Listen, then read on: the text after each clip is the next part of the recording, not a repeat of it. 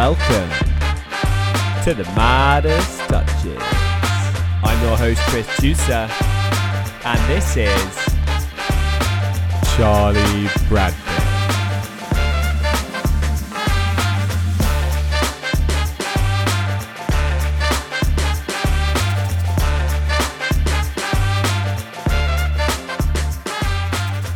Welcome back to another episode of the Midas Touches.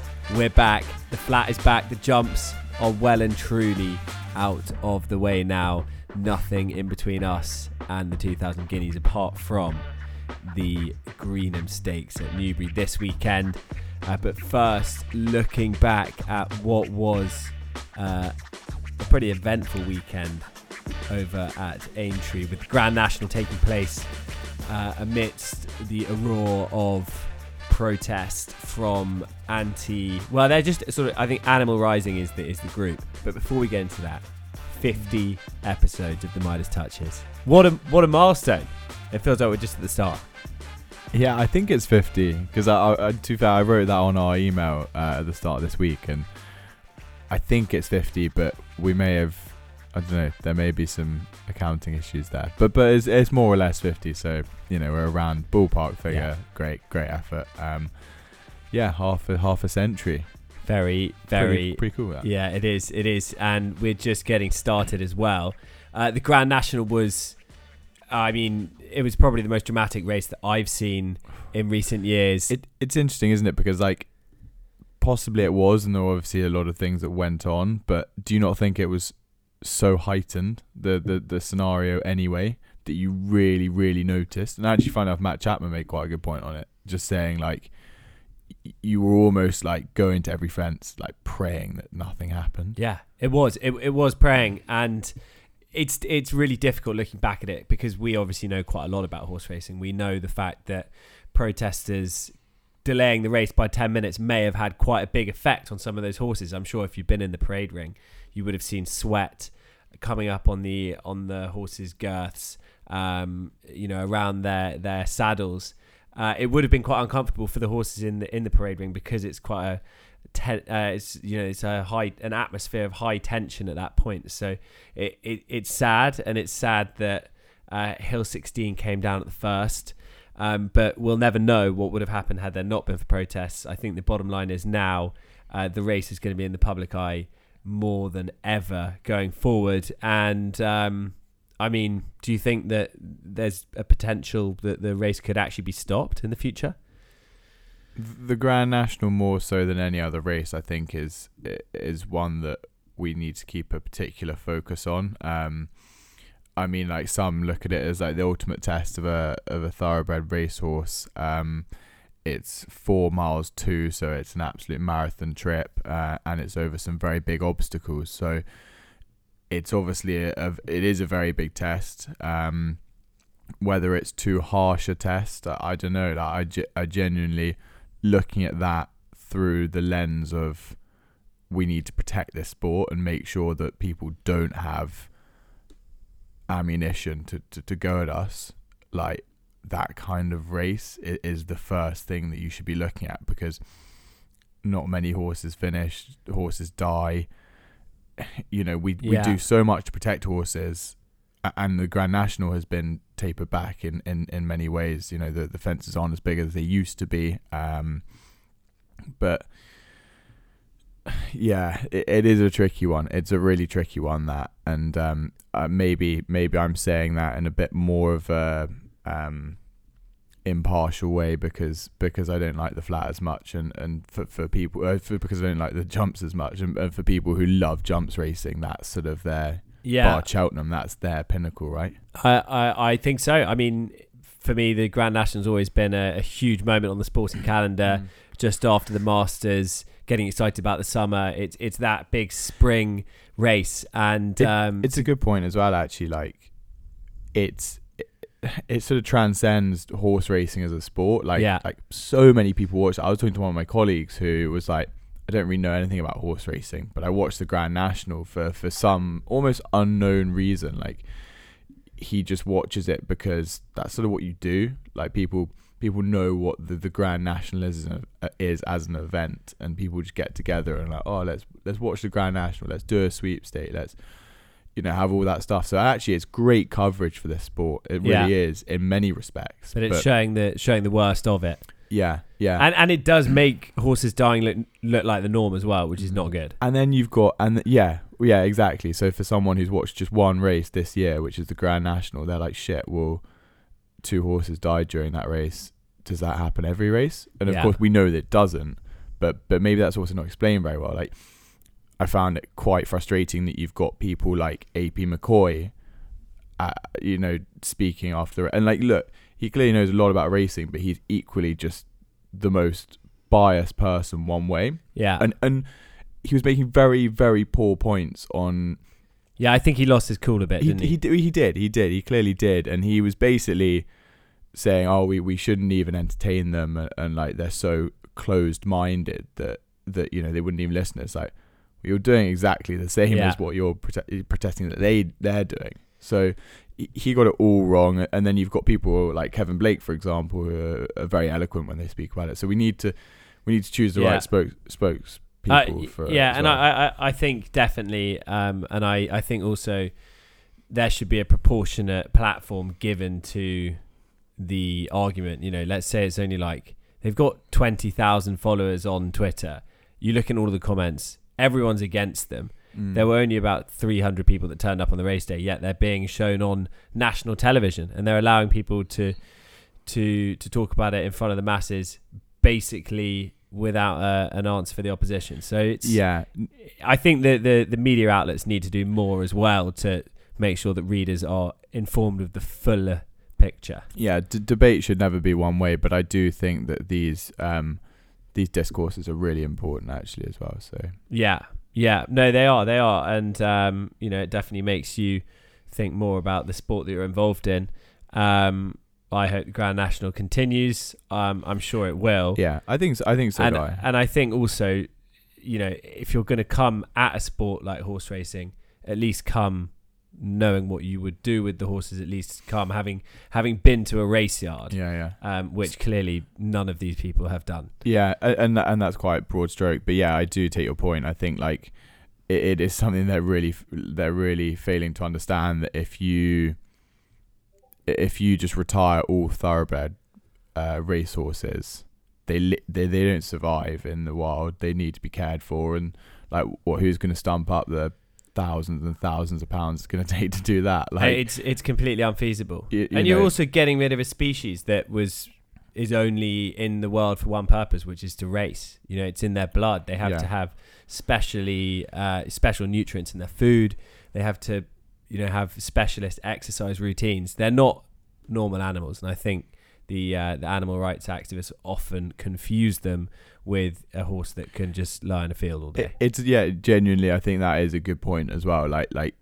It's that failure to differentiate between a racehorse and just a horse. The kind of horse that you'd see at your like village fair or whatever. Yeah, exactly. Well, luckily this is about racehorses, and one racehorse who had a big last few years at staying trips. Trushan was beaten on return last week. We're also recording on Thursday night, just as the Craven meeting has wrapped up. Huge couple of days for Ammo Racing. Carl Burke winning with Indestructible today. You were there on course. What was the atmosphere like? How was it back at HQ? Mate, it started, and I was so glad to be back, and it was a subdued day as the Craven usually is. You've got the sort of hardcore racing fans there. There's no real party atmosphere, but to be honest, for what I was there for, that was great. Got to do loads of the proper racing stuff, looking at the horses, watching all the races in depth, and I had a really nice day there. Obviously, for those of you following the Instagram will know that it wasn't so successful on the tipping front.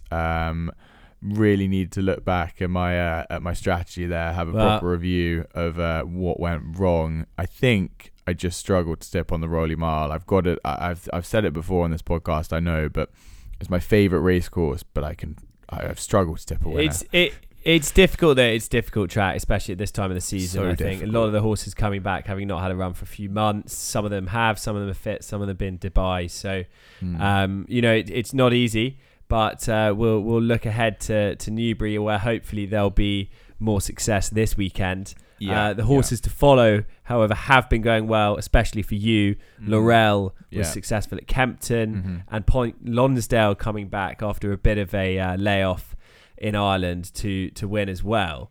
So good to see those flying. So I've got 100% on my horses. So yeah, I'm not sure Point Lonsdale was in your two. No, he wasn't. But as in, sorry, those were the only ones I mentioned that have run, I think. So I'm pretty happy with that. Native Trail had some good words said about him by Charlie Appleby over the week as well during the Craven. He's going to go back over a mile, which I think is brilliant. We sort of discussed that on the podcast, and I think that would be a really positive move for him. He's about 8-1. 8-1 for the Queen Anne, which is big. Could be a huge opening to the Royal Ascot meeting on the Tuesday. That is big, right? Yeah. It's big. I mean, all it's got to take is Native Trail to run once and win, and his favourite, in my opinion. Yeah. So maybe if you're keen to have an anti-post bet, maybe if we're going to Glastonbury later in the week and you want to fill up your coffers, Native Trail 8-1 at the moment. If he stays fit, it might be a bit shorter than that on the day if Charlie's right. Let's get into the racing this weekend. We have the Greenham, which I know is one of your favourite races, given that you, I think, saw Frankel run there when you were younger. No, not true. You didn't go. You went to the Guineas and saw Frankel run though. No, just ask it for Frankel's last ever run. Correct. There we go. That's the one. Got there in the end. We're going to be covering the John Porter Stakes, the Fred Darling, the Greenham, and the Spring Cup. 4 races this weekend for us to go through. The first of which will start at 1:30, which is the John Porter Stakes. Hurricane Lane currently favourite 5-6. Mojo Star 4's Max Vega. Last year's winner is 13-2. Isra 15-2 for the Gosden team. Lone Eagle 14s. Surrey Mist 20s. Grand Alliance 22s. And Farhan is 66-1 for Phil Kirby. I mean, it's an interesting race this. A few sort of coming back with things to prove. It was very heavy ground at the end of last season. It's still going to be quite soft for this race here. Hurricane Lane was placed in the Derby, lost a shoe. Mojo Star was second in the Derby. Hurricane Lane won the Ledger. Lone Eagle second in the Irish Derby. Some proper horses here at this 1 mile 4 trip. A race which has been won by horses that have stayed well, gone on to Gold Cups, and horses that have also run well in the Ledger before. So a high quality field. How do you see this one going? I think you've nailed it there. It is a high quality field. Looking at Hurricane Lane and Mojo Star, both at the top of the market there, they are 2 very talented horses. There's no doubt about that. I think Hurricane Lane disappointed really last year. He failed to win in his 2 races.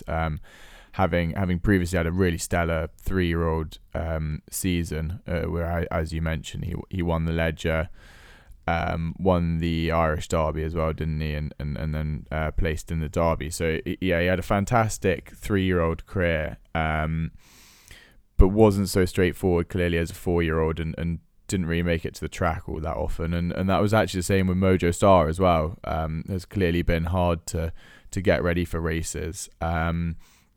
So I think in that sense they've still both got a bit of vulnerability about them, and maybe for that reason you want to look away from those 2 in the market. Not to say that either of them can't go and win. They've both got bundles of talent, but I thought it is tricky because I initially liked Max Vega. I think that Max Vega loves it around Newbury. Has got a good record, including winning this race last year, I think. And also the soft ground that I think will probably likely be on Saturday, or could be drying a bit. But anyway, it's not going to be any on the other side of good anyway. So I thought he was perhaps interesting.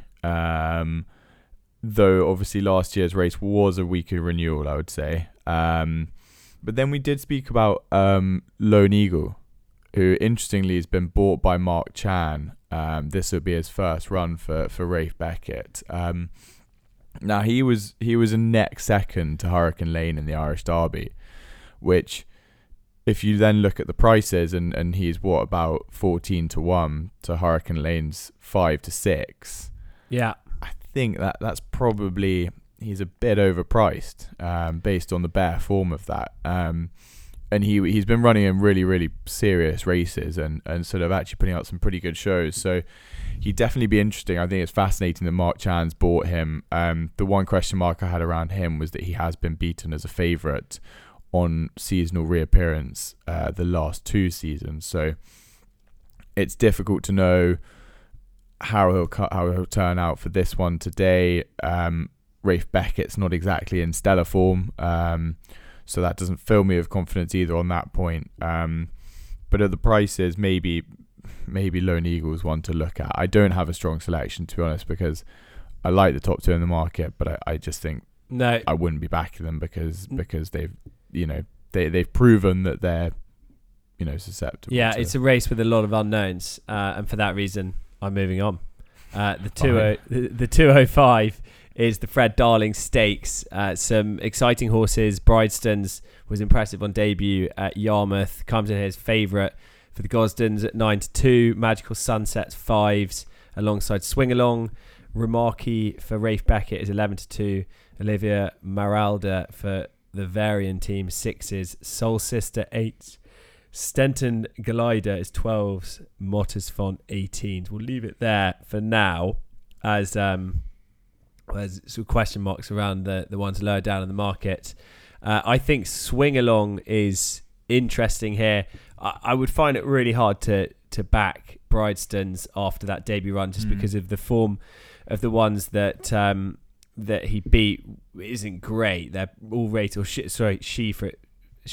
correct myself, aren't great. They're all rated about 76 and 75. So quite difficult to back her with confidence. Also, it's not, you want a bit more form in the book.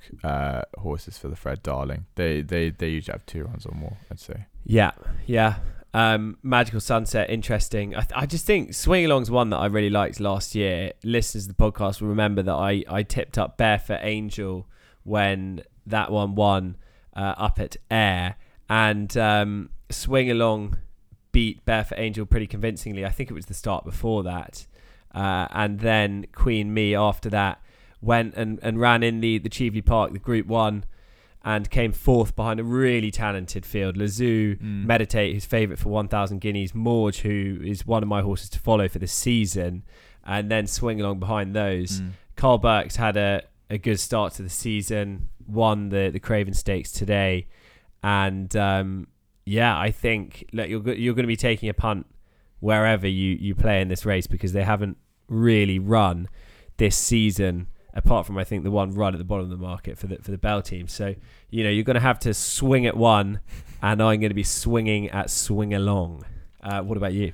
Nice. Well, I certainly agree with you in the sense that I think Swing Along has got the best form coming into this race. That 4th in the Cheveley Park is very strong, as you suggest, and I think that's the best form in the book currently. Whether that will be, whether that will stand the test of time, I think we'll find out on Saturday, because there are a couple of nice unexposed types in here who are entitled to improve. Obviously, also worth noting that Alcohol Free won the Cheveley Park on her final 2-year-old race, and then went on to win the Fred Darling as a 3-year-old. So it is a well-established route into this race. The one I did like, I thought actually, and looks like Ammo Racing have got Guineas hopes coming out their ears now, with winners in both the Nell Gwyn and the Craven Stakes at Newmarket this week.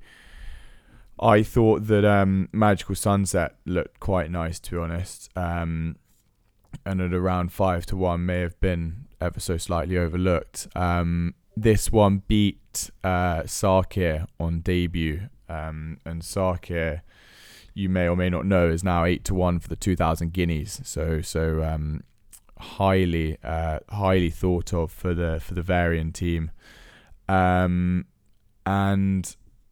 she went over to Ireland for a really valuable race over at Curragh, and finished 4th that day. But she was badly hampered early on and could have probably finished up a bit closer, had that not been the case. I think she's going to relish the 7 furlongs on soft ground, as she's been seeing her races out really nicely.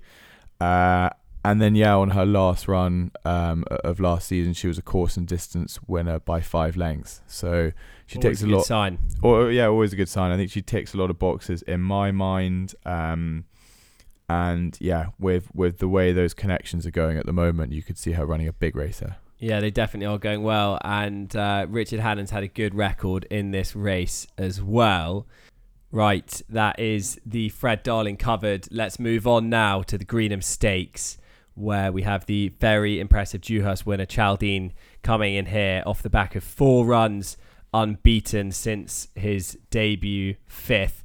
4-6 favourite here. Knight 6-1. Charon for the Varians is 12s alongside Theory of Everything for the Gosden team, who won on debut at Doncaster at the start of the month. Isaac Shelby 14s alongside Streets of Gold. Zoology is 16s for the really bang form James Ferguson. The Riddler, who won the Norfolk Stakes at Royal Ascot's 20s. Gray's Monument 22s. Classic 33s. Wiltshire is 66-1. It's been a race that has favoured favourites over the past 10 years. I think only one horse winning outside of sort of like 4-1 or something, which was I think actually William Buick rode the winner that day. So a horse that favours market principles, and clearly Chaldine is a very strong favourite here. Do you think it's as good as that? Yeah, I feel it might be business as usual in this race, in the sense that the favourite will prevail. I do like the chance of Chaldine, and I know a lot of quite shrewd people like his chances for the Guineas. So this should be pretty routine for him, to be honest. I don't think the strength of the opposition is massive, if I'm completely honest. I'm not really sure about that horse Knight. I think he would be second string to Sarkir for those connections, and the betting would suggest that as well for the Guineas. I thought Theory of Everything looked potentially smart on that debut at Doncaster, having not really done everything right and did learning on the job. But this has been a race where you have needed to have a couple of runs at least. So I'd be surprised to see him do well, but he's clearly got talent and maybe one to remember further down the line. Who else in here? To be fair, the Riddler seems a bit overpriced at 25-1 for a Royal Ascot winner. He won the Group 2 Norfolk, though admittedly that was at massive odds of around 50-1. And I remember we were on Wallbank that day. Do you remember? Yeah, on Wallbank as favourite. Yeah. That was a shame, that one. That noble style form, and I actually genuinely didn't think that horse could get beat, but he did get beat by the fucking Riddler. So that was annoying. Charon, also, sorry, on the Riddler, I think he's probably looks more of a sprinter. He's done most of his racing over 5, only once raced over 6 furlongs. And then he's on unproven on ground, worse than good. Charon's drifting like a barge, even though he did win well in a Group 2 in France on his final start of last season. And I think he is crying for a step up in trip. But yeah, I would again worry about the Varian form for that one. I don't think I could necessarily put him up with any confidence. So it really goes back to Chaldine, and as you mentioned earlier, his form in beating Indestructible twice last season, including in the Dewhurst, has now since today looked really, really good. So I think Chaldine should win this, and he may even run quite a big race in the Guineas, having shown that he can handle the Royal Mile. Yeah, definitely. I think Chaldine's a leading chance. Should go in. Market is really, really strong as well. seems to be weak on everything else. I think the only one that maybe at a price you could have a little poke at each way is Zoology. James Ferguson seems to be training his very, very well at the moment. And the one that Zoology beat, Covey, came out next time this week and won pretty convincingly on the Rowley Mile. So, mate, they clearly thought a lot of that horse as well last year. You know, put him straight into the middle park after one run. Yeah. So I think Zoology is maybe interesting at a bigger price, but to be honest, Chaldine has been massively impressive. I was on him in the Dewhurst. I think it was 9-2. Got absolutely smashed off the boards. Went off 5-2 in the end because Nostrum was a bit of a drifter for the stout team. Nostrum taken out the 2,000 guineas now. Chaldine is it should be a really good race. This the Greenham Stakes. And hopefully a proper Guineas contender. Whatever wins this, the Greenham's been a nice trial for the Guineas, and some good horses coming out of it in recent years. You know, the likes of Mohatha, Chindit. It's a great race. Good horse, yeah. Chindit, I'm not sure. It's usually alright to be fair, but I don't know, mate. Barney Roy. If I'm completely honest, I don't really see a Guineas winner in here, but that's not to say it's not going to happen. I kind of hope I'm proven wrong, but I genuinely think there's quite a lot of batting average horses in here, frankly. Yeah. But look, it's a Group 3. It's nothing. Like, it's not meant to be an amazing race. No, but hopefully sets us up for the Guineas weekend. Let's move on to the big betting handicap on Saturday at Newbury, the Spring Cup, sponsored by Bet Goodwin. Latam is currently the favourite for the Haggis Marquand partnership. Big money for this one. 4s into 5-2. Al Reb is 7s. Saga 8s. Brunch 9s. 10s for Atrium alongside Jimi Hendrix. Aussie Banker 14s alongside Bear Force 1. Dawn of Liberation and Gaelic. Revich is 16. No, it's Gaeliac. Toy Son is 16s, bless him, 20s, and Great Max is 25-1. I mean, this is a great race. I think in recent times, last 10 years, definitely having a run at Doncaster seems to have helped. And for that reason, you know, I looked at the Lincoln quite a lot when I was going through this race. I wouldn't discount the chances of Revich. I think at a big price is quite interesting. Ran in this race a couple of years ago off 94 and finished 4th behind Nugget, only 2 3/4 length. Yes, had a £5 claim on that day. It was off 96 actually, so effectively running off 91. But a good run there, and not an awful run in the Lincoln under Holly Doyle, finishing 9th behind Migration. The 2 in front of Revich on that day were Bo Pedro and Empire State of Mind, who filled the 1-2 in the handicap at the Craven meeting this week. So I think there is some, there's something in that form. And for that reason, I think Revich definitely will give a run for the money.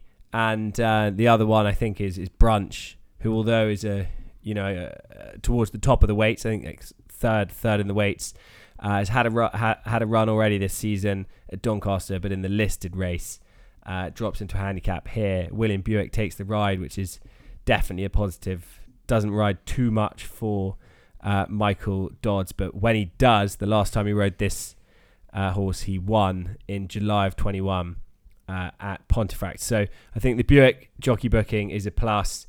This one has got close in big handicaps off high weights. So yeah, Brunch and Revich I think are interesting ones for me. I want a horse that's fit today. On that, let's go to you. Yeah, you led me in really nicely there. I've chosen a horse that hasn't had a run this season and has only ever won once in his career. No, to be fair, I do quite like the chances of Saga in this race. At around the 10-1 mark for John and Thady Gosden. I think though he has only won once in his career, and that was as a 2-year-old, he's he's run some really, really good races. Probably most notably at Royal Ascot in the Britannia when he was ahead behind Thesis, who you'd back that day or you tipped that day. But that was backed tipped and backed, definitely backed. Which was a good run. And some of his two-year-old form is outrageous. Like, he won one race at Ascot, and then he'd run twice at Newmarket on the July course, finishing second behind Modern Games and second behind Caribus. So he finished behind a 2,000 Guineas winner and a multiple Group 1 winner as a 2-year-old. He then actually went and ran against behind Maldoom as well, who's actually quite a highly rated horse that wasn't seen for the rest of last season.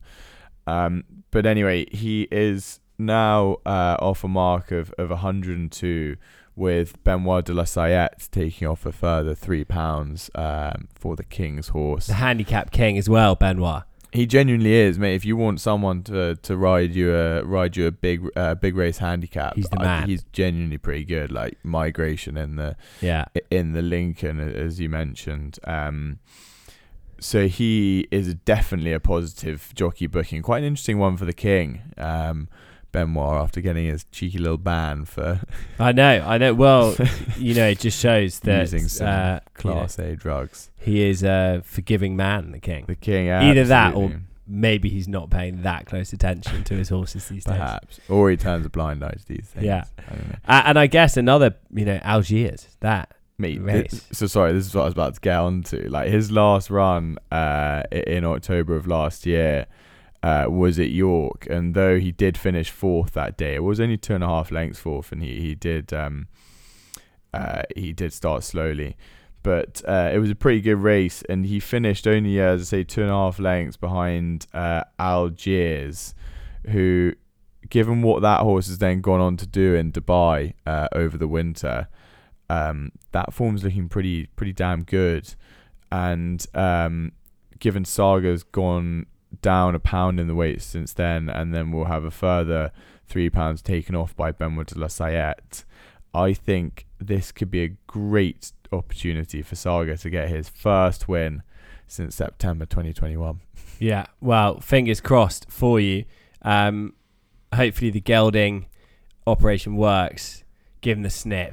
It'll get his mind on purer things. I think Saga's clearly got a dirty mind. That ties up the Spring Cup. So it's Brunch and Revich for me, and Saga for you. It is going to be an epic weekend of racing. It's difficult. It's definitely difficult punting. But if you're on the side of Chaldine for the 2,000 Guineas, I'm sure you're going to be watching the Greenham closely this weekend. We wish you guys all the best of luck. I think the next time that we are going to be coming back potentially will be just before the Guineas. If not, maybe we'll have another episode before that. But yeah, I think we were thinking about having a little hiatus before the Guineas, just because that's going to be such a huge weekend. It is. It's going to be a big one, and we'll probably have a 3-day warm up for that, which is going to be ever so exciting. That's it. An incredible episode. Let's get the winner in the Greenham. Come on the Chaldean. And that's all from us. It's goodbye from me, Tris. And it's goodbye from me, Charlie. Goodbye.